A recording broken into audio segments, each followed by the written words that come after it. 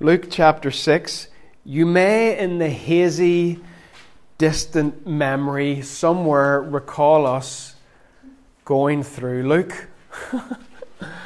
It started, just so you know, in Advent 2018.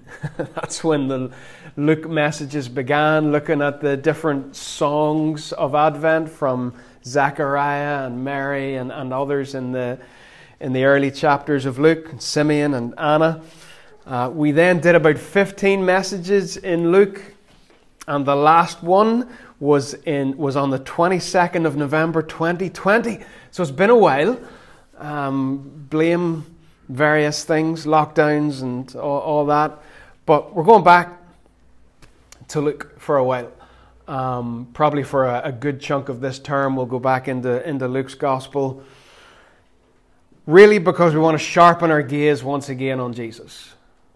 That's the purpose. Going through a Gospel so that we are looking at Him, that we really are getting a balanced biblical perspective on who Jesus is. I'm amazed sometimes at the questions I'll get asked by people who are Christians and who are about church and have been about church for probably most of their lives, and they'll ask a question and I just think, if you read the Gospels, you wouldn't have to ask. I think we can fall into a pattern of just following a Jesus we've been told about, or following a Jesus that we've made up in our own heads that we would like Him to be like, but not actually following the Jesus of the Gospels. So back into the Gospels, back into Luke. And no matter how many times you read the Gospels, there are parts that just hit you between the eyes. And as I came back to Luke and thought about this, I thought to myself, we're in chapter 6, and I thought, here's a passage I'd rather not do. But when you sort of commit to going through a book, I think that's the useful thing. You deal with everything as it comes, even if you wouldn't want to deal with it. And then I thought to myself, it's been so long since we were in Luke. Could I just mislead people into thinking that we had covered that and start somewhere else as we pick up again? But I didn't feel that would be right. So we're in chapter 6, verse 17. I'm going to read verses 17 to 26. This is Luke's account of the Sermon on the Mount. It's much shorter than Matthew's, about 100 verses shorter than Matthew's. Leaves out a lot of the legal stuff that Matthew has, because Matthew writes for Jewish people mainly, and Luke is writing to Gentiles. So Luke leaves out a lot of stuff that Matthew records and has a shorter version of things. So here we go with Luke chapter 6. Jesus went down with them and stood on a level place. There you have the first difference between Matthew and Luke. Matthew, you've got the Sermon on the Mount. Luke, you've got the Sermon on the Plain, on a level place. Was it two different sermons? Might have been. Most preachers will preach the same sermon more than once, just so you know, if you haven't realized it already. So it might have been two different sermons, or if you look at the geography of Galilee, you go up on a mountain and you will find lots of level places and plains and plateaus. So he could have been up on a mountain on a level part of it. We don't know. A large crowd of his disciples was there, and a great number of people from all over Judea, from Jerusalem, and from the coastal region around Tyre and Sidon, who had come to hear him and to be healed of their diseases. Those troubled by impure spirits were cured, and the people all tried to touch him because power was coming from him and healing them all. Looking at his disciples, he said, now this is the bit that I just feel hits you like a steam train no matter how many times you read it. Blessed are you who are poor. Really? For yours is the kingdom of God. Blessed are you who hunger now, for you will be satisfied. Blessed are you who weep now. Really? Blessed are you who weep, who mourn, for you will laugh. Blessed are you when people hate you, when they exclude you and insult you and reject your name as evil because of the Son of Man. Rejoice in that day and leap for joy, because great is your reward in heaven, for that is how their ancestors treated the prophets. But woe to you who are rich. Really? Woe to you who are rich. Every one of us probably falls into the top 1% of wealthy people on planet Earth. Woe to you who are rich, for you have already received your comfort. Woe to you who are well fed now, for you will go hungry. Woe to you who laugh now, for you will mourn and weep. Woe to you when everyone speaks well of you, for that is how their ancestors treated the false prophets. Goodness me, that is hard to read.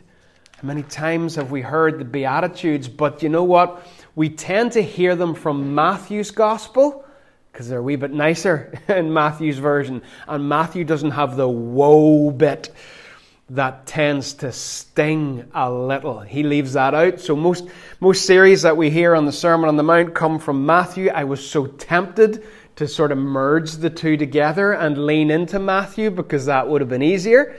But we're going through Luke. Did Jesus really say that all who are poor, hungry, mourning, persecuted are actually blessed?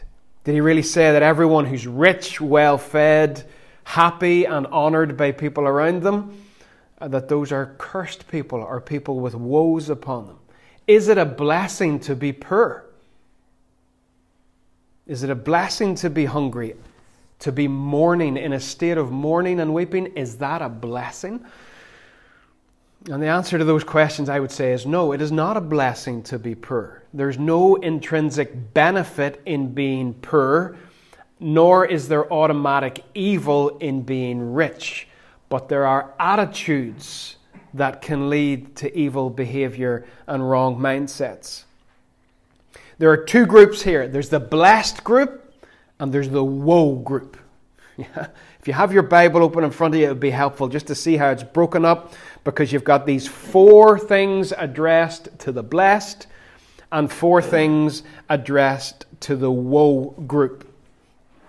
And one of the things that people sometimes do with Luke's version is they will look at something like verse 20, "Blessed are you who are poor." And they will say this only applies to people who are economically poor, who don't have enough money. Or, "Blessed are you who hunger," and say that it only applies to those who don't have enough physical food. Now, those categories do apply, but if you look at what Jesus says in verse 22, he talks about it being because of the Son of Man. He talks in verse 23 about how the prophets were treated. So he's not just saying these things about being poor or being hungry from a simple physical point of view. There is a spiritual aspect here. And that's why Matthew does become a bit more explicit about it. And he says, "Blessed are the poor in spirit. Blessed are those who hunger and thirst after righteousness." So Matthew makes clear what Luke leaves a little bit more vague, but it's there in Luke by comparing these people to the prophets and by saying that they are suffering because of their affiliation with the Son of Man. It's not just about physical poverty, physical hunger. And what Jesus is doing here, you may probably not be able to remember that just before this, he's called his disciples. And one of the things that I would emphasize again and again about what Jesus is actually doing in the early parts of the Gospels is he's redefining what it means to be Israel, the people of God. By calling 12 men around himself, he is mimicking the 12 tribes of Israel, and he is redefining what it means to be part of God's people. And he himself is the center. That's why he goes through the waters of baptism like Israel went through the Red Sea. That's why he's in the wilderness for 40 days like they were there for 40 years being tested. He's repeating the experiences of Israel because he's redefining what it means to be the people of God. No one comes to the Father except through him. And what he does here, if you know your Old Testament and you've got these blessings and woes, he does something that God does round about Deuteronomy 27, 28. You've got this massive list of blessings and woes that God gives to his people. And Jesus is now taking it and doing the same thing with the disciples. He's redefining what it means to be the people of God. And his ideas are radical. They're upside down. As we get to the end today and we get to our conclusion, we'll see that God thinks really differently from the way the world thinks. Really differently. And one of the things that we have as a challenge as we go through life as Jesus followers is, will we continue to think the way Jesus thinks? Or will we allow the world to just gradually get into our minds and affect our thinking, that we begin to think the way the world thinks? So I've called this right side up, because when you read these, they seem upside down. And what Jesus says seems upside down. And you could say Jesus has come and he's turned the world upside down. Or you could maybe look at it differently and say Jesus has come and he's turned the world back the right way up. It's right side up again. It's the way it's meant to be. So let's just run through these blessings and woes. There are 4 of them, 4 of each of them. They neatly match together. So what I've done here is just contrasted each set. Blessed are you who are poor, for yours is the kingdom of God. But woe to you who are rich, for you've already received your comfort. Who are the poor? It's not just those who don't have enough money in the bank.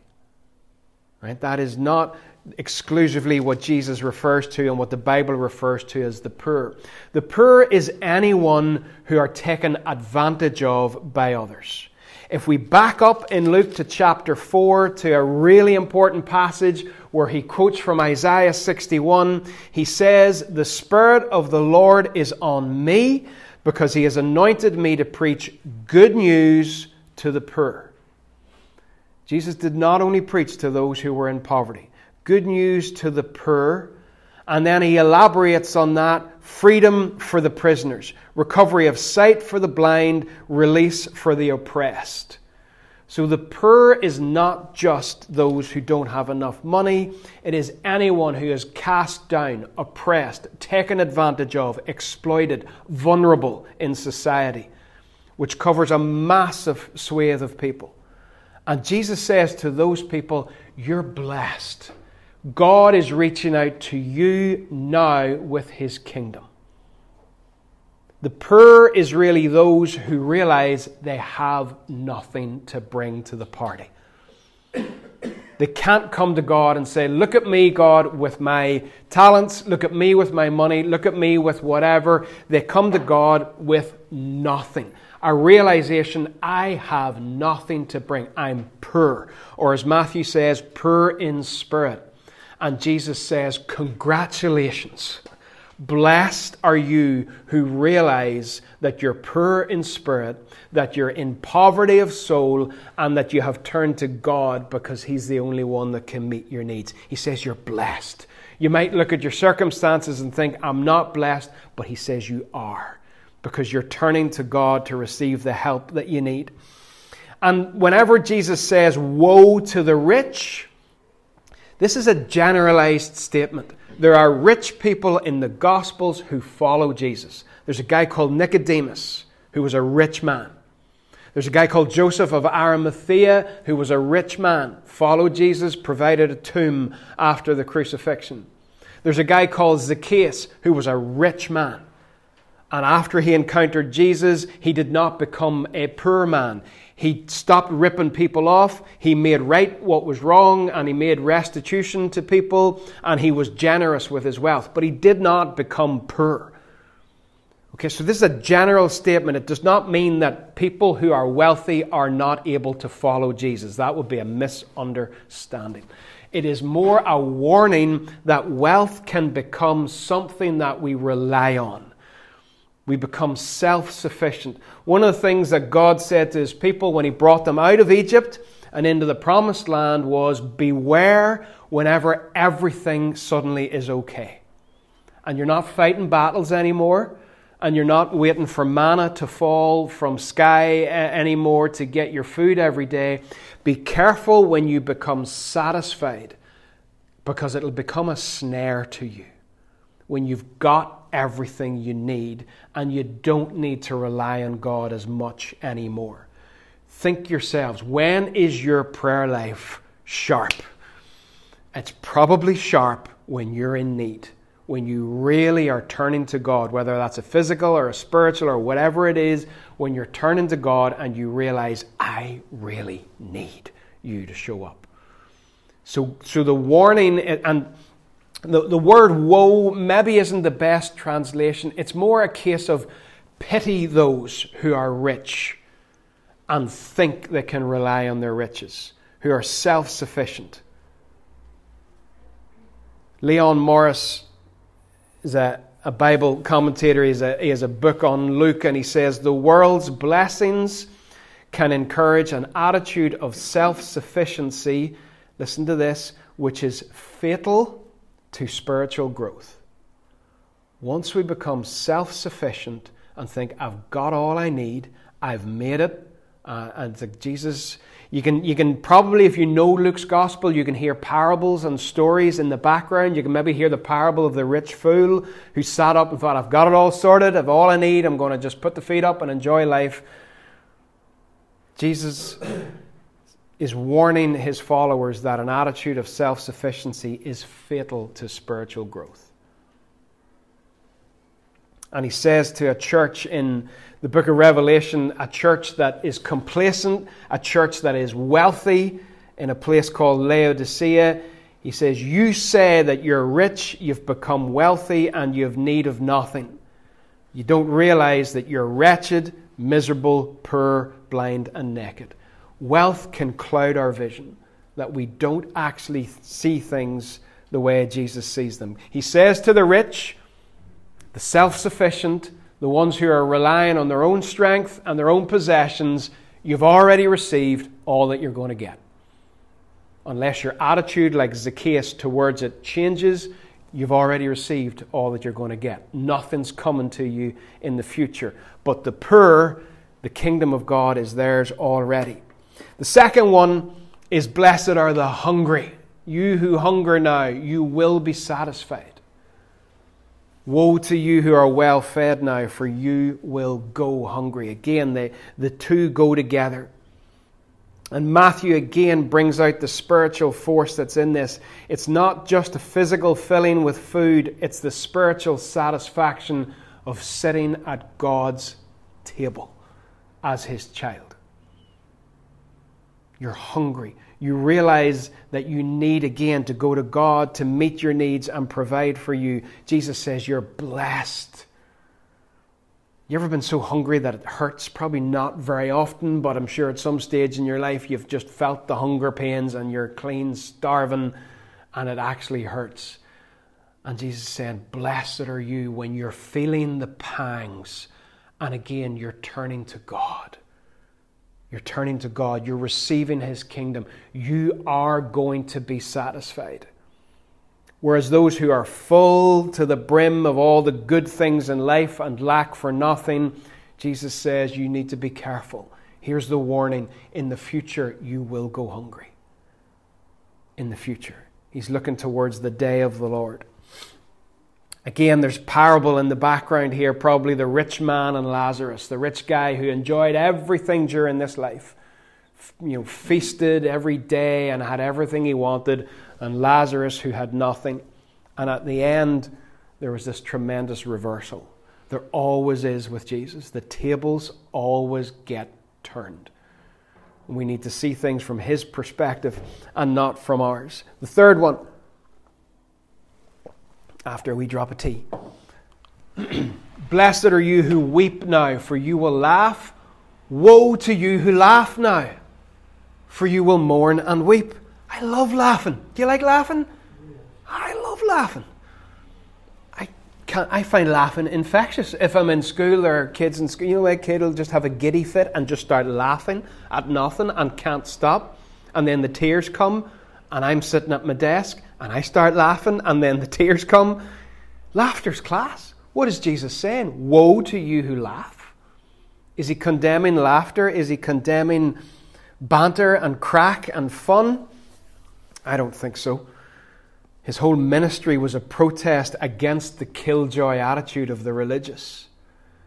One of the things we've seen in the early chapters of Luke, and it's all building up to this, is that Jesus is completely opposed to how religion just restricts people, constrains them and just holds them down and makes life miserable. He was rejoicing, he was partying, he was bringing new wine and needed new wineskins. So he does like laughter. And again, I go to The Chosen. We've sort of started watching season 2. We're a bit behind. But I love just the attitude that Jesus has in that, how he's presented. He's happy.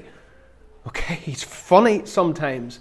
He's got a sparkle in his eye. He's mischievous and a wee bit sarcastic now and again. And I think they've got it right. Jesus was not opposed to laughter. The laughter that he says woe to is that derision, derisive laughter of the rich who mock others because they reckon they've got all they need. And he says, blessed are you who weep, who mourn.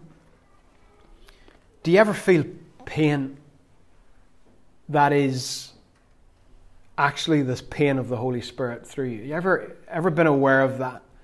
You hear of something that has happened, or you look at a situation, and it's not just the pity of, isn't that awful?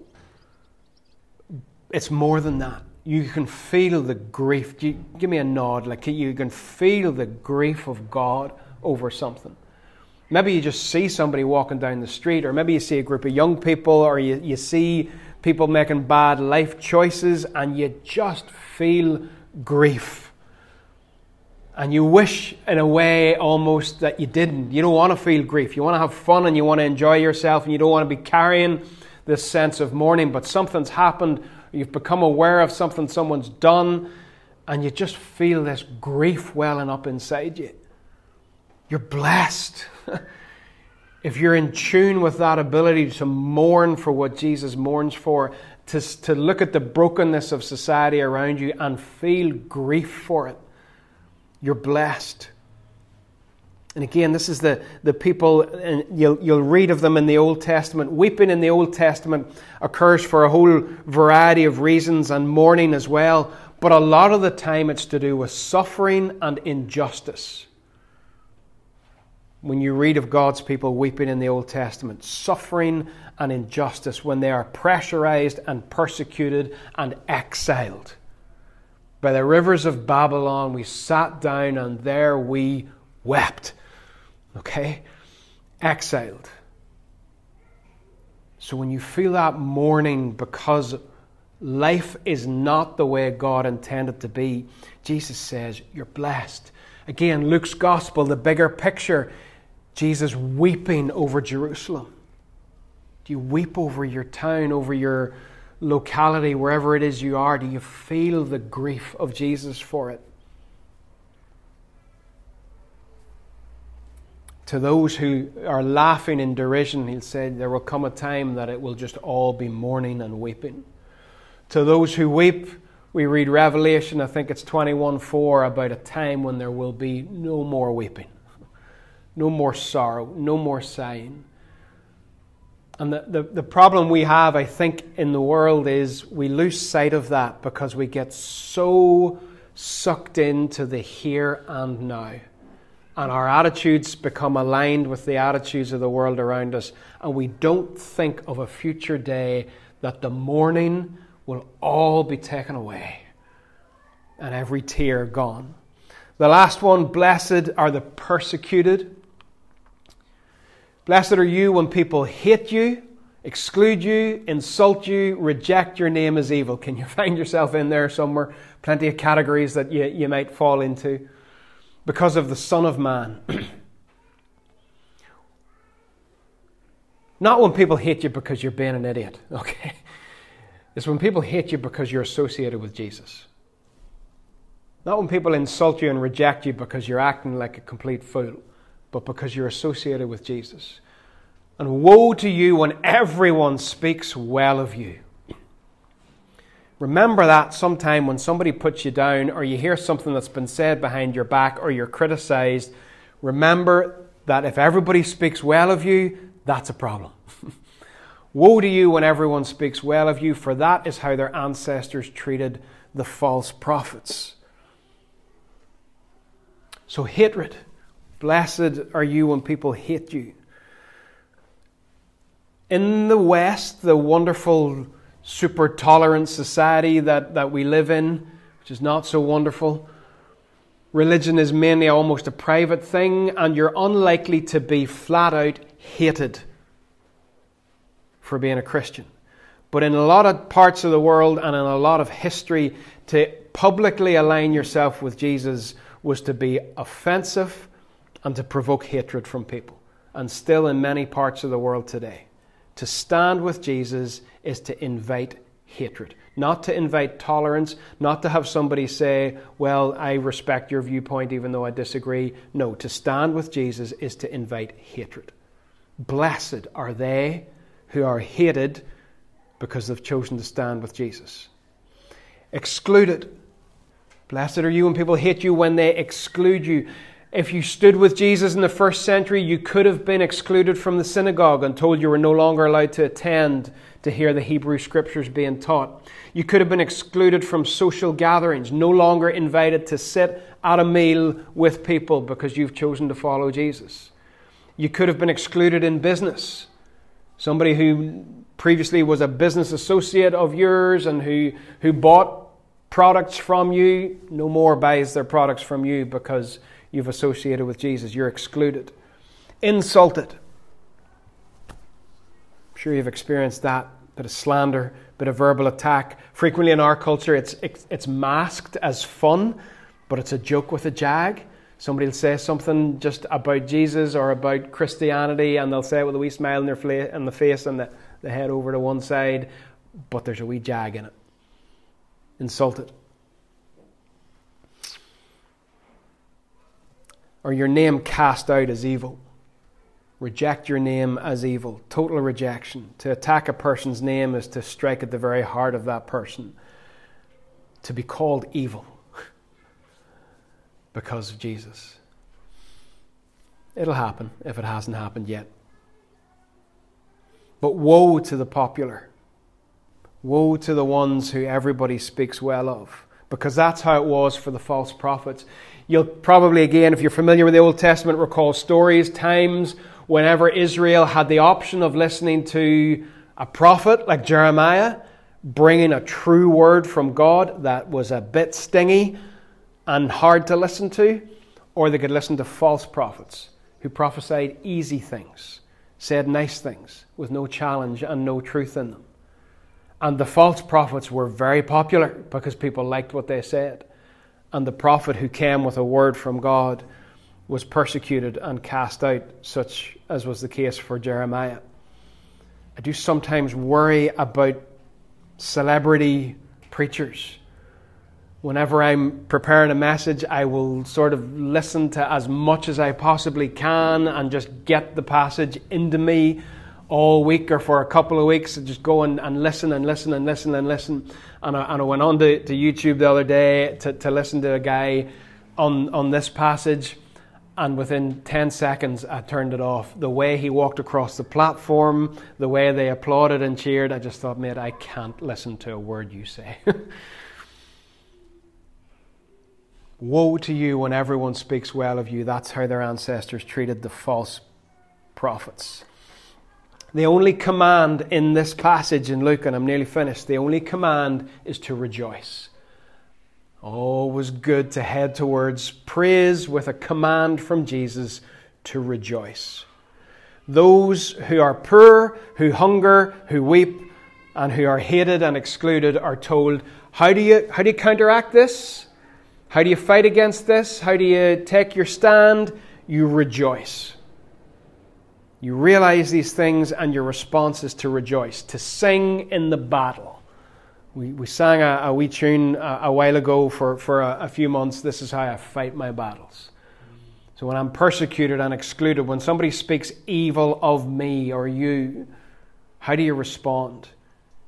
Do you stand up and defend yourself? Do you fight back? Jesus says, no, rejoice. And why should you rejoice? 2 reasons for rejoicing. 1, you've got a reward in heaven. Again, the eternal perspective. This is not all there is. And the great sort of lie of life and of the devil is that what's going on around you right now is all there is. It's not. Things are not as they seem. There's more. There's eternal life, eternal fellowship with Jesus and with one another in the presence of God. Wonderful, unspeakable things ahead of us. So Jesus says, rejoice. You've got a reward in heaven. And not only that, but he says you're in good company. That's how they treated the prophets. If I'm in the same company as Jeremiah, I'm happy enough to be with Jeremiah. That's good. If I'm in the same company as Paul the Apostle, that's good with me because I love Paul. Jesus says, rejoice. You are in the same company as these great bearers of truth of old. Let that bring you joy. So 2 things, I guess, to take away from this tricky little passage. 1, an eternal perspective. Jesus' promises in all of this are to do with the eternal.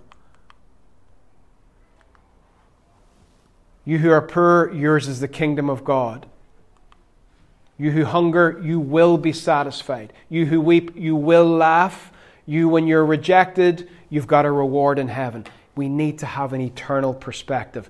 I don't know about you, and I'm being completely honest here, but I frequently lose it. I don't mean lose the head and throw things about the kitchen. I mean I lose the eternal perspective.